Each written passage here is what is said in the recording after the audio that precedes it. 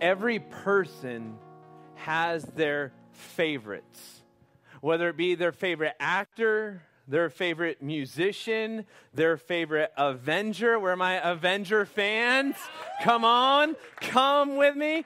Their favorite Mexican food, as long as it's not Tex-Mex Texans, all right? As long as it's not Tex-Mex, we're happy. Their favorite preachers. Mine's favorite preacher, just to let you know, is Seth Harris. So just letting you know, amen. Amen. That kind of a thing. But if you were to list some of the best preachers in the history of mankind, who would be at the top but the Prince of Preaching, Mr. Charles Hadley Spurgeon? If you don't know who Charles Spurgeon is, I encourage you, read something of his outside of the apostles of the New Testament. Charles Spurgeon, masterful preacher. And look, I'm just going to tell you, church, I have understood I am not going to be the next Charles Spurgeon. God just hasn't gifted me that way. I wish I was, but man, I'm not that smart, so I'm going to boast in my weakness on that to you and just say I am what I am. But I love Charles Spurgeon. Charles Spurgeon suffered with depression and anxiety his whole life. To his dying breath, he battled in depression and anxiety. And if you are struggling with that, by the way, he wrote a great devotional called Beside Still Waters. Highly encourage it. Great book for you to read. But there's a story for you I want to share with you about Charles Hadley Spurgeon and why I bring him up. If you know anything about Protestant history, Charles Spurgeon you know about. He was a Baptist minister in the mid-1800s to the early 1900s. He could paint with words better than Picasso could with a brush. And what Spurgeon did was he grew a church, and when he died, his church was a member of about 5,000 people. And you knew about Charles Spurgeon if you lived in Great Britain. A name you might not be familiar with, literally the same time as Spurgeon, is a man named F.B. Meyer. Who? F.B. Meyer was a pastor who was called, same area as Spurgeon, whose church was right down the street from Spurgeon. F.B. Meyer would stand outside his church as he was greeting people as they would come in, and he would see carriages and people walking past his church headed to Spurgeon's church. His church was not 5,000 members. It was a very small church. F.B. Meyer had one of two options. He could become embittered and jealous, or he could pray and rejoice in what God was doing through the ministry of Charles Hadley Spurgeon. F.B. Meyer decided that he was going to rejoice and encourage Charles Hadley Spurgeon. He befriended Charles Hadley Spurgeon, encouraged him through his whole ministry. Spurgeon then passed away, and some of Spurgeon's members then became members of F.B. Meyer's church. Then another person came on the scene, G. Campbell Morgan. And people left Meyer's church and headed to Morgan's church. So now when Spurgeon was alive, he saw people going this way to Spurgeon's church. Now people are going the opposite way to Morgan's church. F.B. Meyer and G. Campbell Morgan would be preaching at conferences together. And G. Campbell Morgan would be the keynote speaker, and he would preach. And when he was done, a lot of the people would get up and leave, and then F.B. Meyer would come up to preach, and not a lot of people would be there. So he had a decision. Do I become embittered and jealous? Or do I rejoice and become encouraging? F.B. Meyer would later say this, and I loved how he phrased this. He said, I reason this. I could not become jealous and envious of a man in which God called me to pray for. Man, what a powerful testimony. F.B. Meyer finished off his ministry. Not a big name. Not in any Baptist history. But a man who devoted his whole ministry to pray and rejoice in the successes of others. Friends, it's a choice to rejoice. And I'm going to just break the ice with you this morning. I know there are some of you in this room currently struggling with anxiety and depression. And I know when I say to you, it's a choice to rejoice, your mind is screaming at me, yeah, right. But I want to invite you to turn to the book of Philippians. We're going to be in Philippians chapter 3 this morning. And I want to show you how Paul makes this very clear that you must make the choice to rejoice. I want to remind you that God used Charles Hadley Spurgeon, a man who struggled in depression. And Spurgeon would say amazing things like this: by perseverance, the snail would reach the ark. Spurgeon would say something like this: atheism is an interesting thing, a vice not even the devils believed. And God used a man who suffered with anxiety and depression for an amazing glory. And if you are in here this morning and I'm going to talk about choosing to rejoice and the choice to rejoice, I don't want you to tune me out. I want you to dive in and I want you to press into what I have to say to you this morning. Because rejoice comes from God, not from your circumstances. The Apostle Paul is writing the book of Philippians in a jail cell currently. Rats are coming into his jail, so I'm sure he had them named. Cockroaches are sharing his bed, and I'm sure he had a flea circus in which he charged rent. And as the jailers would come by and Paul would say things like, thank you so much for my one piece of bread today, they'd be like, yo, we beat the tar out of you. Why are you loving us so? And he's saying, because I'm choosing to rejoice in my sufferings. And they're like, but we have beat you. And he says, yes, and I now bear the marks of my Savior Christ. Amen. And to that I am overfilled with joy. And we're going to take a hard look. And I want to prepare you. If you are new to the Oasis, what we believe here at this church is we believe in the preaching and teaching of God's word. This is where you say amen. So let me say that again because I've got to wake us up. At this church, we believe in the preaching and teaching of God's word first and foremost. There we go. All right. So how we do it, so we can wake up this morning, is how we do is we read through 5 chapters a week.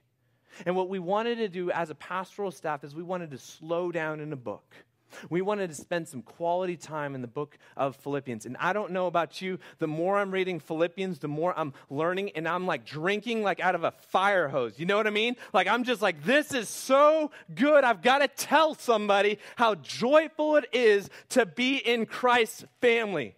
Amen. All right, good. So I want to tell you this is a joyous occasion. Because what we celebrate here every Sunday morning is the simple fact that Christ died for us and he was resurrected and we have been counted right because of what God has done on our behalf and that we are secure in that. And that's why we rejoice. And that's why Paul's going to call us, make a choice to rejoice. Now, church, I'm going to have to walk through some really difficult things this morning. And before I do that, I want to invite you to join me, if you're able, join me on your knees. Why do we do this? Because prayer is the most important thing we can do as a church. And I want to invite you to pray with me as we seek holy boldness in the preaching of God's word this morning. Would you join me?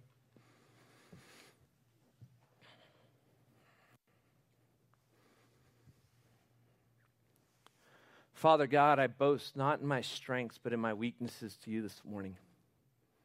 A man who comes with great fear and great trembling to preach and teach your word.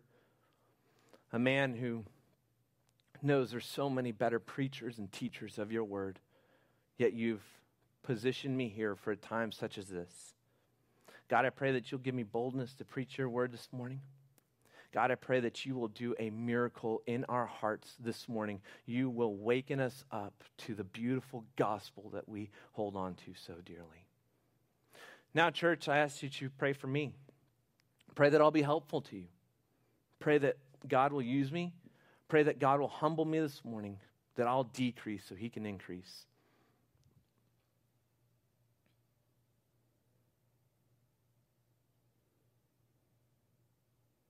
Now, church, I ask you to pray for yourself. Pray that God will remove distractions, that God will open up your ears, open up your mind, and most of all, open up your heart for the preaching and teaching of his word, breathed out by him. It is profitable to us this morning.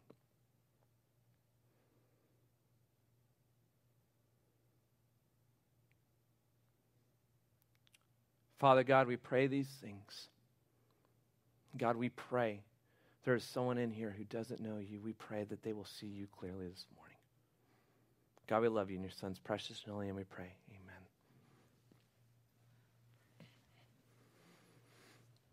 Philippians chapter 3, verses 1 and 2 says this: "Finally, my brothers, rejoice in the Lord.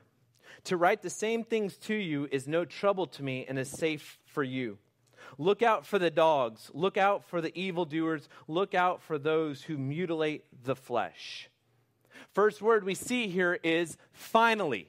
Now, when a lot of you read this week, you looked at finally and you're like, hold on, you're only halfway through. What do you mean finally? Like, you're like, is this pastor that says finally and then he goes on for another 30 minutes? Right? This doesn't seem like the 3-point sermon guy that has it on his third point. He says, finally, the third point. Okay, those are organized preachers. I'm just not one of those. I'm sorry to you. But he's not meaning finally in the sense of this is the last thing I'm going to say.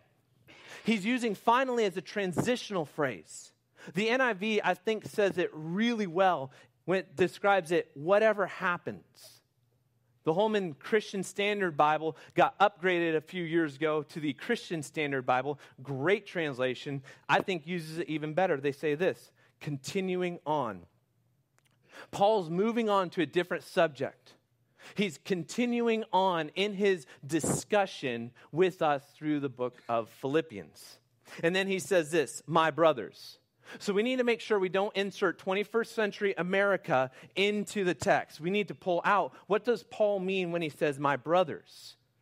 First of all, he's speaking not to just the men. If he was speaking to just the men, he'd say men. But he's saying my brothers. He's using a very familiar, loving way of saying to my family. It's a gender-neutral phrase in the sense of, it'd be the same thing as me saying to you, how are you guys doing this morning? Now, no one's in here going, oh, he's only talking to the men. You see, it's a colloquial way in which we say, you all. And so what he's doing here is he's speaking to everyone. He's saying, hey, my friends, my brothers, my sisters. And then he says this: rejoice in the Lord. If you're a note taker, circle that word rejoice. That rejoice is in the imperative. It's a command. You must rejoice.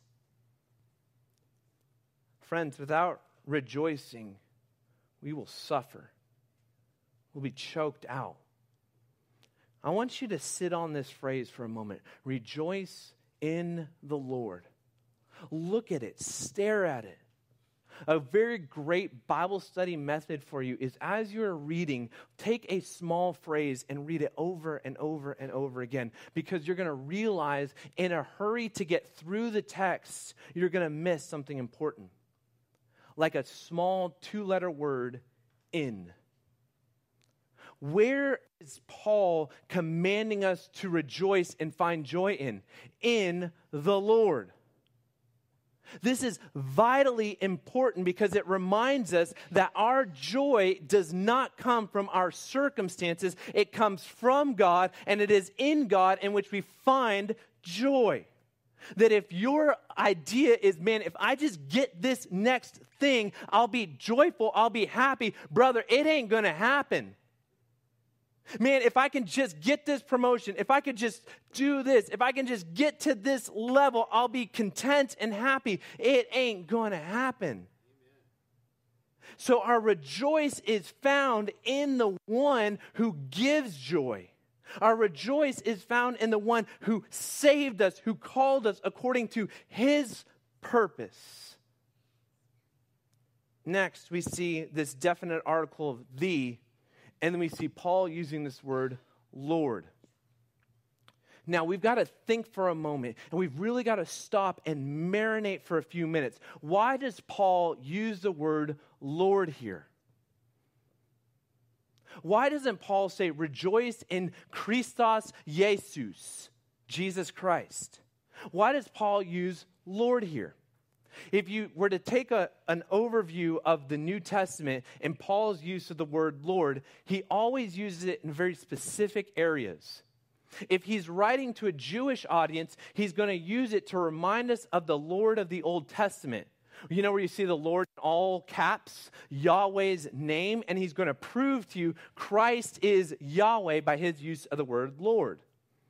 Yet Paul is writing to Philippi. Remember, it's a very Roman colony. It's an area that when you go into Philippi, it's going to look like a mini, tiny Rome. There was not a lot of Jews. We know that there was less than 10 Jews when Paul first came to Philippi. And so this did not have a big Jewish influence, so he's not referring to the covenantal name of the Lord. That's what he uses when he's writing to a Jewish audience. Rather, he's writing to a Roman audience. He's using Lord as king, emperor, master. He is referring to God, though. And what is happening in the church of Philippi is you've got little Philippi who loves Rome and who they also love the emperor of Rome, the Kyrios, the Lord of Rome. And what happens is Paul comes in, he starts this church with 3 people, a super rich businesswoman, a super poor slave girl, and a very militant man, a jailer. And his first thing to teach them is Christ is the Lord of Lords. And so when he is teaching them this, and the church would go out and they'd say to people, hey, Christ is Lord, the culture would be unbelievably offended by that statement. They would say, no, the emperor is Lord. If you don't like our city, if you don't like our country, if you don't like where we're at, get out of here. And so this met the church with great persecution because Philippi had a really high nationalism.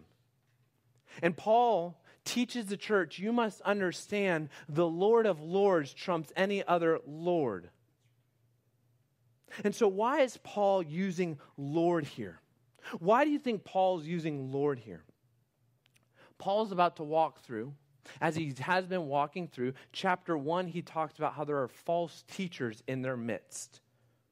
And that they're false teaching for their personal gain. They'll come up and they'll say something like, did y'all hear about Brother Paul? He's in prison. Could you imagine if he would just love Christ, he wouldn't be in prison? And Paul says, you see, they're preaching that for selfish gain. But I find joy because Christ is still being proclaimed. He also then is going to walk through stand together against the enemies. He's going to walk through that in the end of chapter 1. Why? Because massive persecution has happened. The city has said, hey, you're not with us. You're obviously against us because you think Christ is Lord when we think our emperor is Lord. Friends, government has never been our Lord. Government cannot save us. Do not put your hope in our government. It fails. It is a human entity, but God is Lord. And he is in charge. And so Paul is preparing the church, as any good pastor should, for suffering. Persecutions happened, and Paul's going to tell them it's going to continue to happen. And he uses Lord very specifically to remind us of one very important thing. That any suffering you received, God is still in charge and in full and complete control. Suffering is not the absence of God's control. And so if I can just share with you my heart on this, and I want you all to really hear my heart on this for just a moment this morning. I pull my hair out and literally get so upset when people ask really legitimate questions like, why is there suffering in this world? And we throw a bumper sticker answer like, because we're in a fallen world. That does not answer the question as to why we are suffering. It does not teach us anything about God. It does not teach us anything about the Bible. And it definitely doesn't teach us anything about ourselves. We just throw it on there like perfume on a grave. And that's not how the Bible talks about suffering, by the way. How the Bible talks about suffering is you're going to go back to Job. It's a whole book about suffering. And the bookends of Job is simply this, that suffering came to Job by God, from God, and God's the one who completes the suffering. That there is no point in Job's suffering that was outside of his control. The New Testament, when you get into the Gospels, the only unjust killing was the killing of Jesus Christ. And that was the greatest suffering. That was the unjust suffering. And guess what? God was in charge. And so by throwing on the bumper sticker that in suffering happens because we live in a fallen world, does not answer suffering question. Because let me tell you, the problem of suffering is not a problem for God. In the same area, by the way, the problem of evil, these philosophical problems, is not answered by the free will argument. In fact, the free will argument is going to create more problems for you than it'll help you. But we see that with the problem of suffering and the problem of evil, the answer is always found on the cross. That the answer to the problem of suffering, the problem of evil, and any other problem we have is found at the center of the atoning work of Christ on the cross. Because it reminds us that God is in charge. If you look at the book of Acts, you go through and you will see that the Jews pulled in the apostles and said, you stop preaching Christ right now or we will beat you. And they said, okay. And they walked out and they kept preaching Christ and they're rearrested and they said, hey, we're going to beat you for preaching Christ. And they walk out of their beating, spine in view, going, yes, it's so great. I got beat to tar. And they rejoiced in their suffering. And they're like, oh, this is so awesome. Why do you think the church rejoiced in suffering? Because God was their Kyrios. God was their Lord. He was their master. And this is where I want to get really bold with you this morning. The idol of our culture is comfort. And I want you to hear my heart on this. I want you to hear this. And listen, I know a lot of you are saying, hey, you're a young punk. You don't know what suffering is. You don't know what I walk through.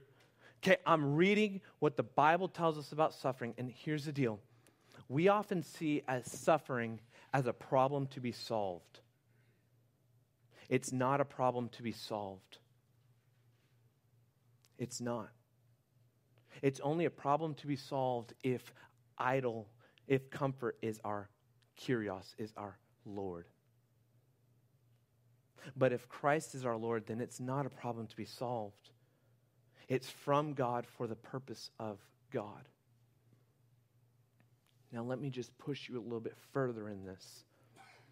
If you're in here this morning and you are just suffering, and you are sitting here and you're upset, you're saying, wait a second, I don't like what you're saying. I want to tell you, here's the good news, that your suffering is producing in you a godliness and a holiness that you may not see right now. But 2 Corinthians chapter 4 clearly tells us we don't look to what is seen, but what is unseen, which means God is going to bring you through suffering. I don't know when that is. Only He does. He's going to bring you through suffering, and you're going to look back and go, that's where God moved in my life.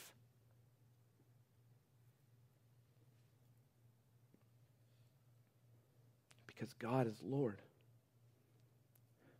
And let me tell you something, church. God did not ask permission to invade your life.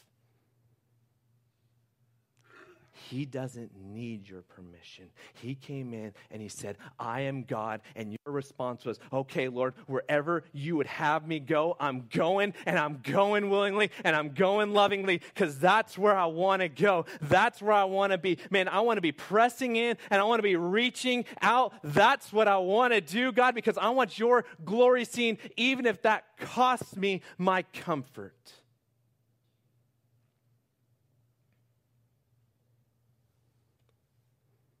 And Paul's going to write this. To write the same things to you is no trouble to me and is safe for you. Translation, I'm going to tell you some things I've already told you, and I'm going to tell them to you again. Verse 2, look out for the dogs. Look out for the evildoers. Look out for those who mutilate the flesh. Who's he talking about here? He's talking about false teaching. More importantly, Judaizers. There's a few textual things I want us to walk through. Our 21st century American kind of deal is like, he's yelling at dogs. Oh my gosh, what a horrible, wretched man. Relax. All right, when Paul's writing this, think of it. Dogs were scavenging pack hunters. They would go and they'd find roadkill and eat roadkill. They would be like vultures to us. And just like if I were to tell you, hey, in like 2,000 years, people are going to have vultures as pets, they're going to dress them up really nice and put bows in their hairs, you would be like, that's disgusting, right? That's how they thought about dogs. They were unclean, nasty animals. And so Paul is talking about false teaching. False teaching is a major theme throughout the New Testament.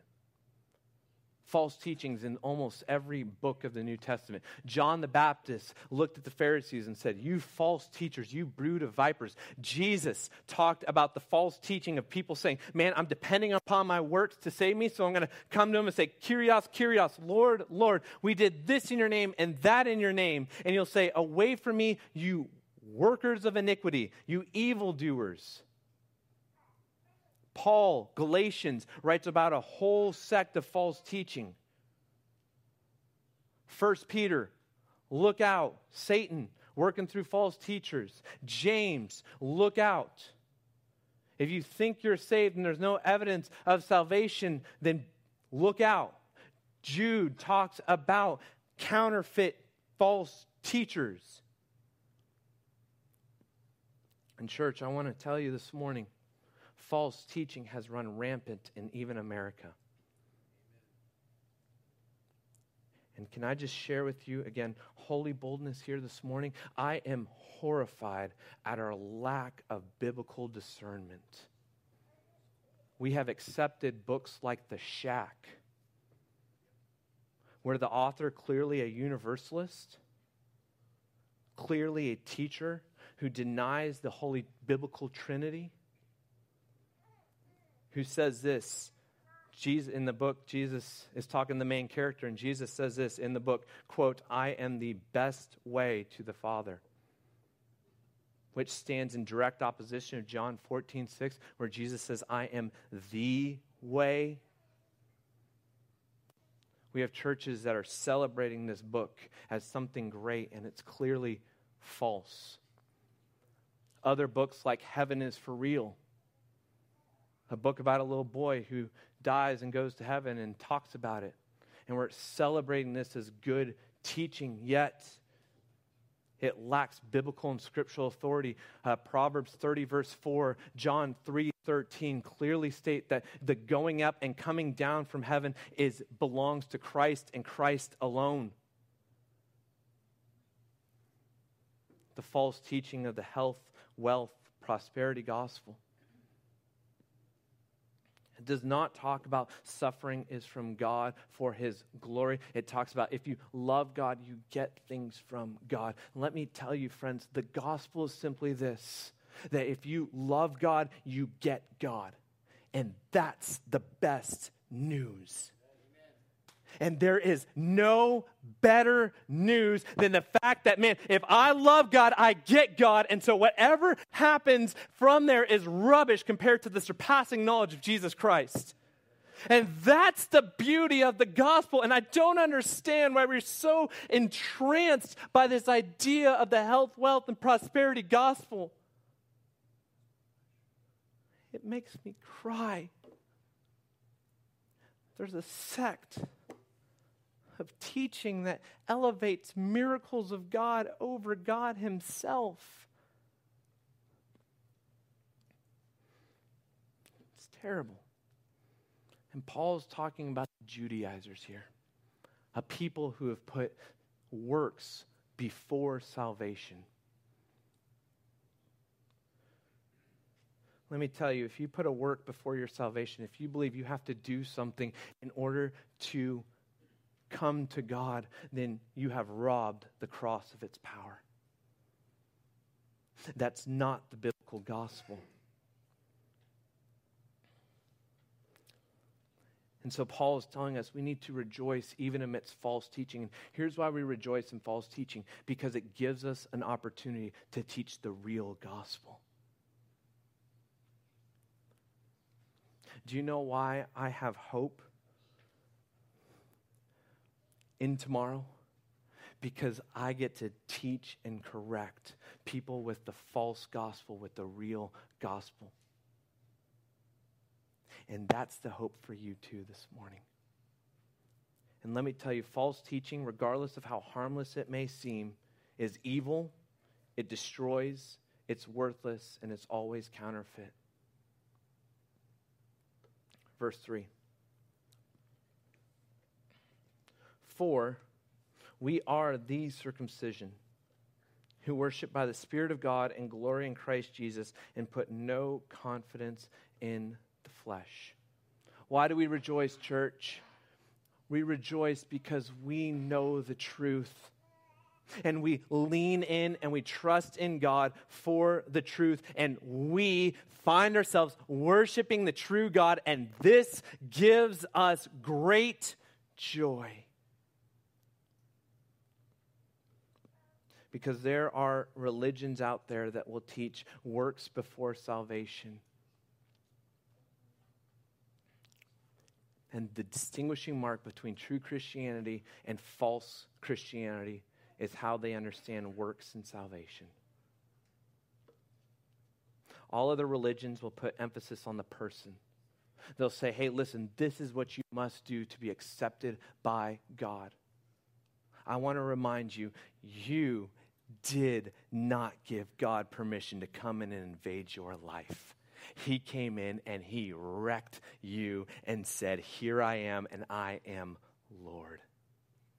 And that's our rejoice.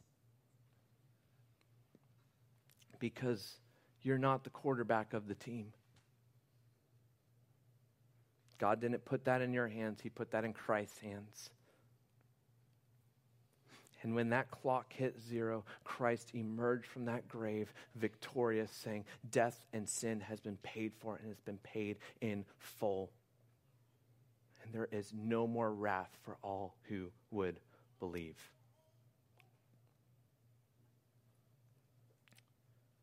And so we rejoice. We make a choice to rejoice because we believe God is Lord of Lords and he is in charge of all things.